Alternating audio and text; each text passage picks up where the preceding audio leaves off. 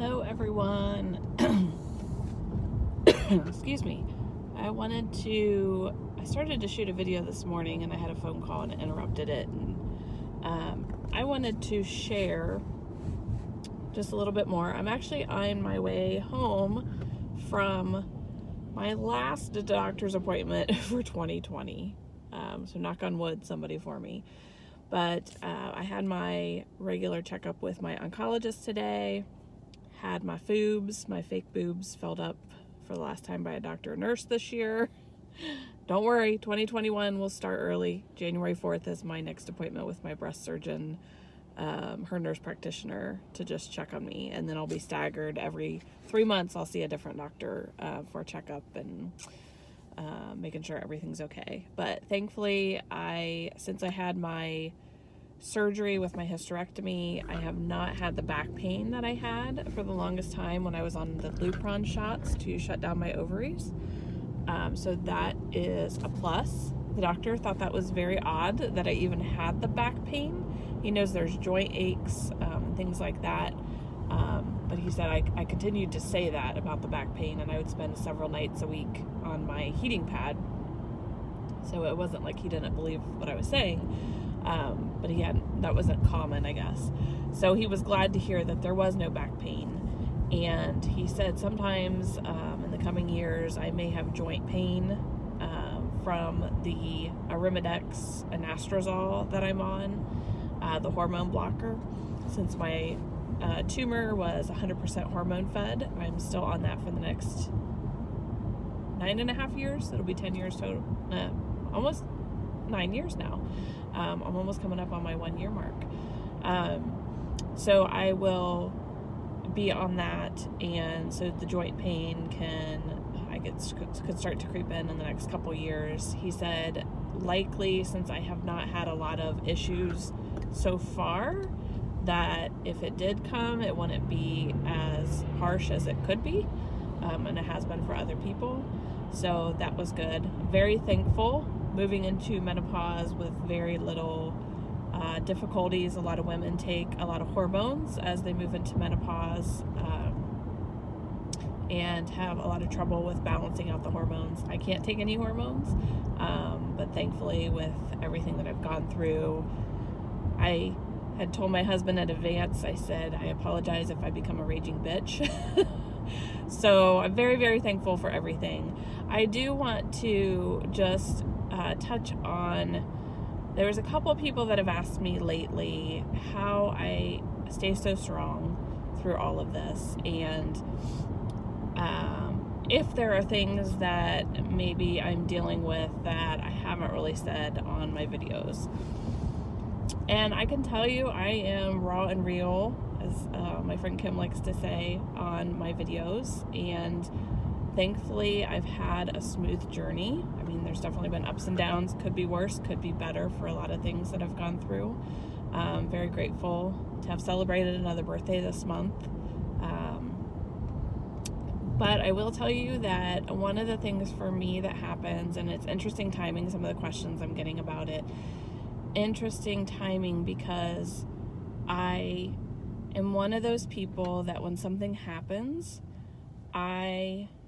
if I freeze, it's momentarily, and then I jump into action and I do what I need to do.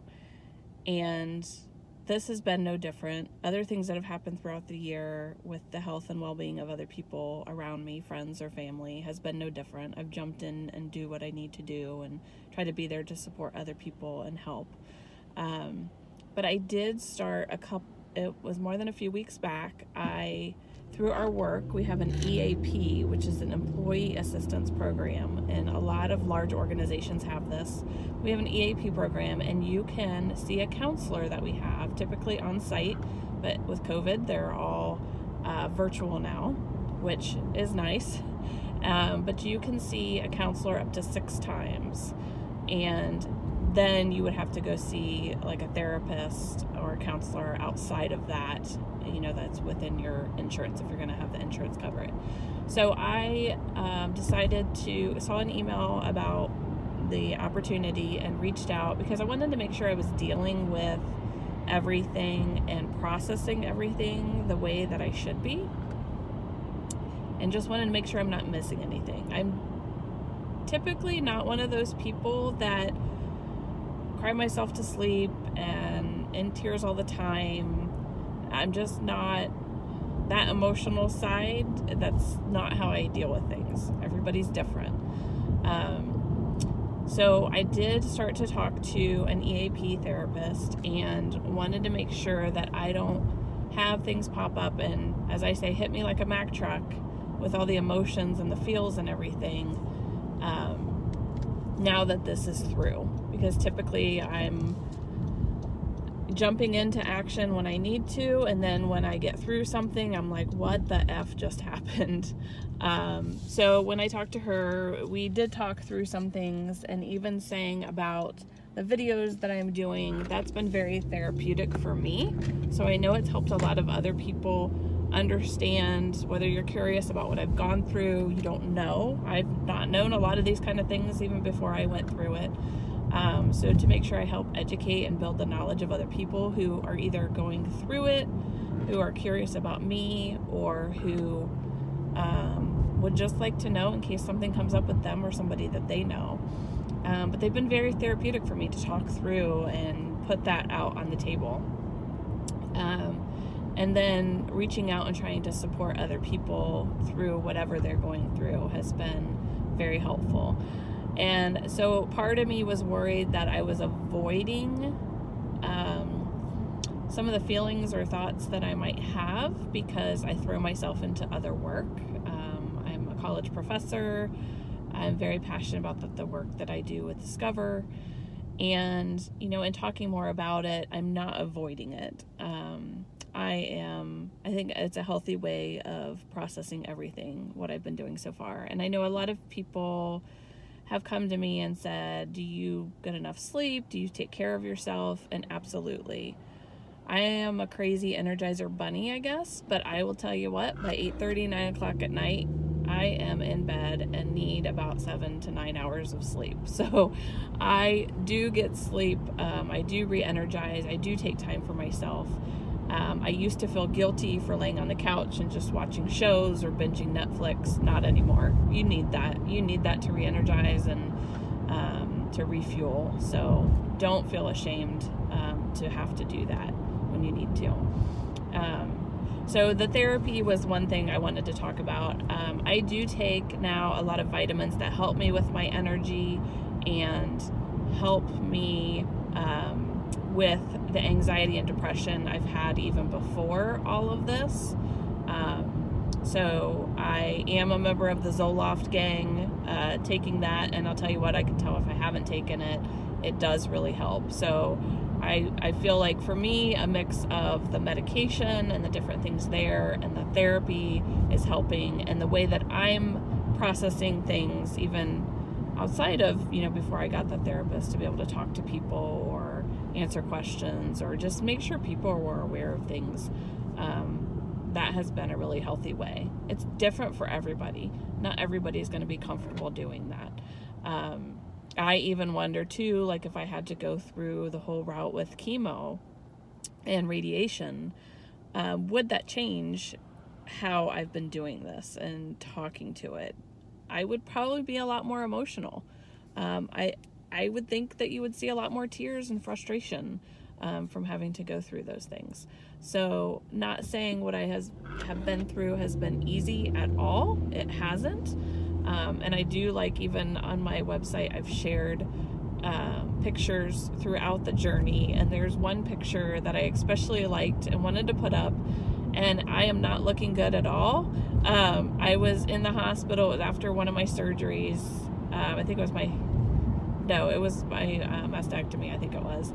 And I had the oxygen in my nose, and I just looked cranky as hell and had a crunkled up face. And I'm showing behind me, my husband's like eating the gelatin or jello or whatever it was, or the ice cream. I can't remember what it was. But it was just a funny picture because I haven't felt good throughout everything. I try to stay positive because I know the depths of depression and what that can, how that can feel and what that can lead you to. So I do my best to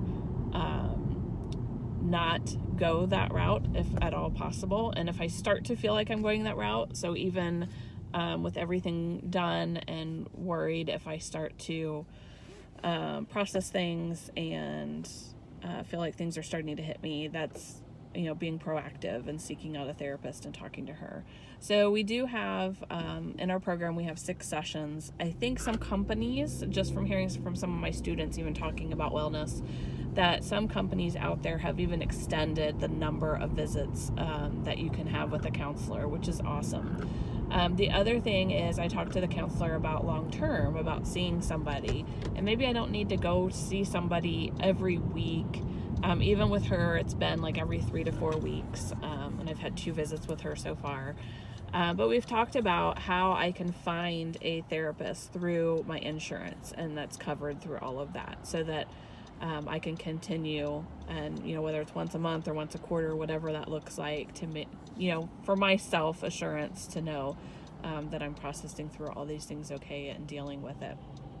Because I can tell you now, as a cancer survivor, there's 2 things that are on my mind every day. I'm not going to say they're top of mind, but they're in my thoughts several times a day. Typically, I try to minimize them where I can. But I think there's never going to be a day where I don't think about this. And the first is I had cancer. One of the reasons that I'm reminded of that, and maybe some others aren't, is that I get out of the shower every morning and I have the scars across my chest. I have the scars on my stomach from the different operations that I've had. Taking my medication every day, I take that hormone blocker. I'm reminded of it.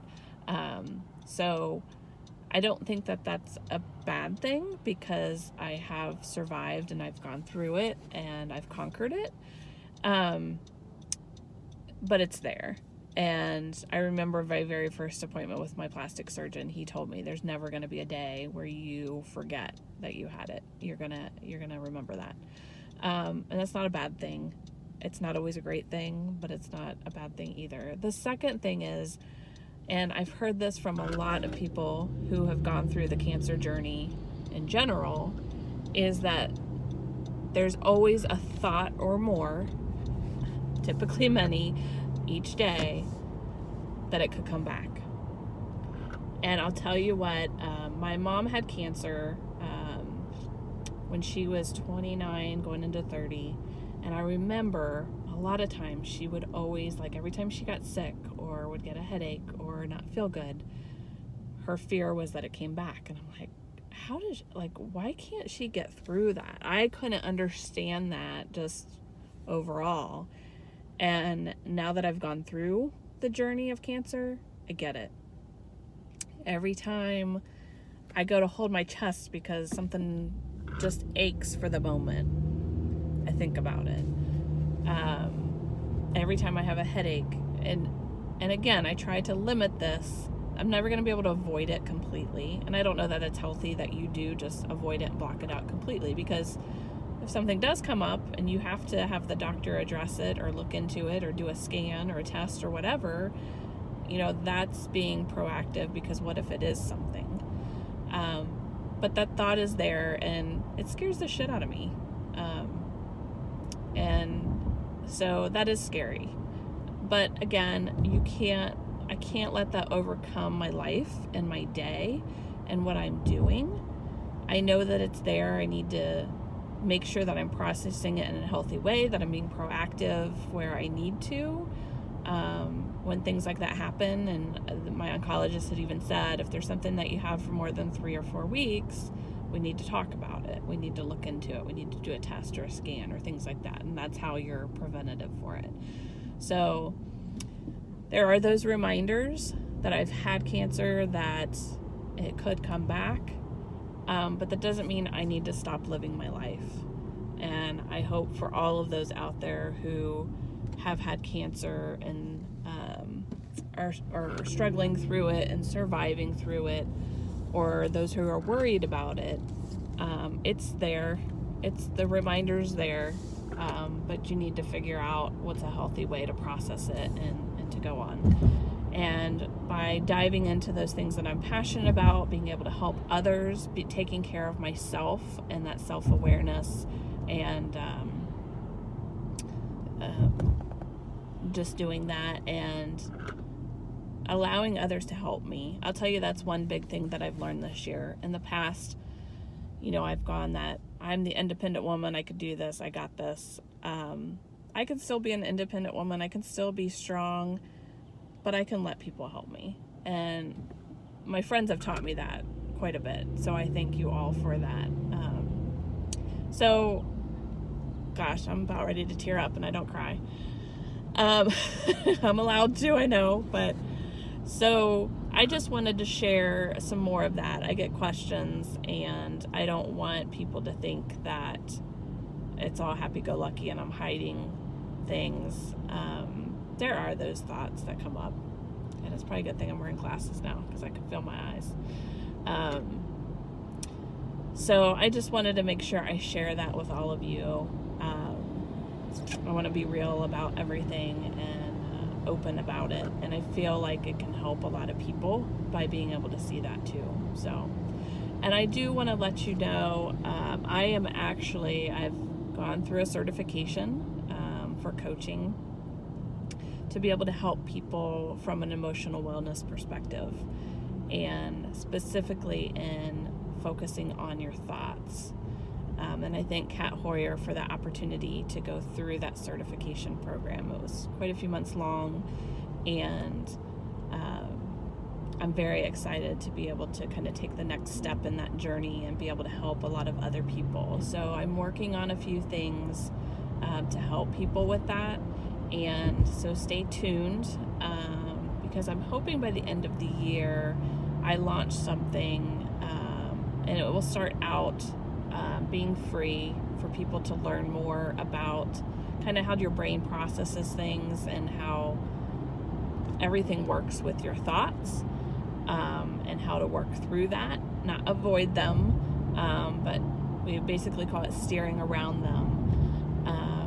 So I want to be able to help a lot of other people with that too, because I know this model has helped me to deal with a lot of things, whether it was related to my cancer journey or anything else that I was going through. So if I had a struggle at work, if I had something I was thinking of with friends or family that I was trying to process and get through, this model that I'll be using in my coaching has been really, really beneficial and significant in being able to keep me going and moving on. So stay tuned for that, and I'll share that on my website, and as I start to roll things out, share it through social media too.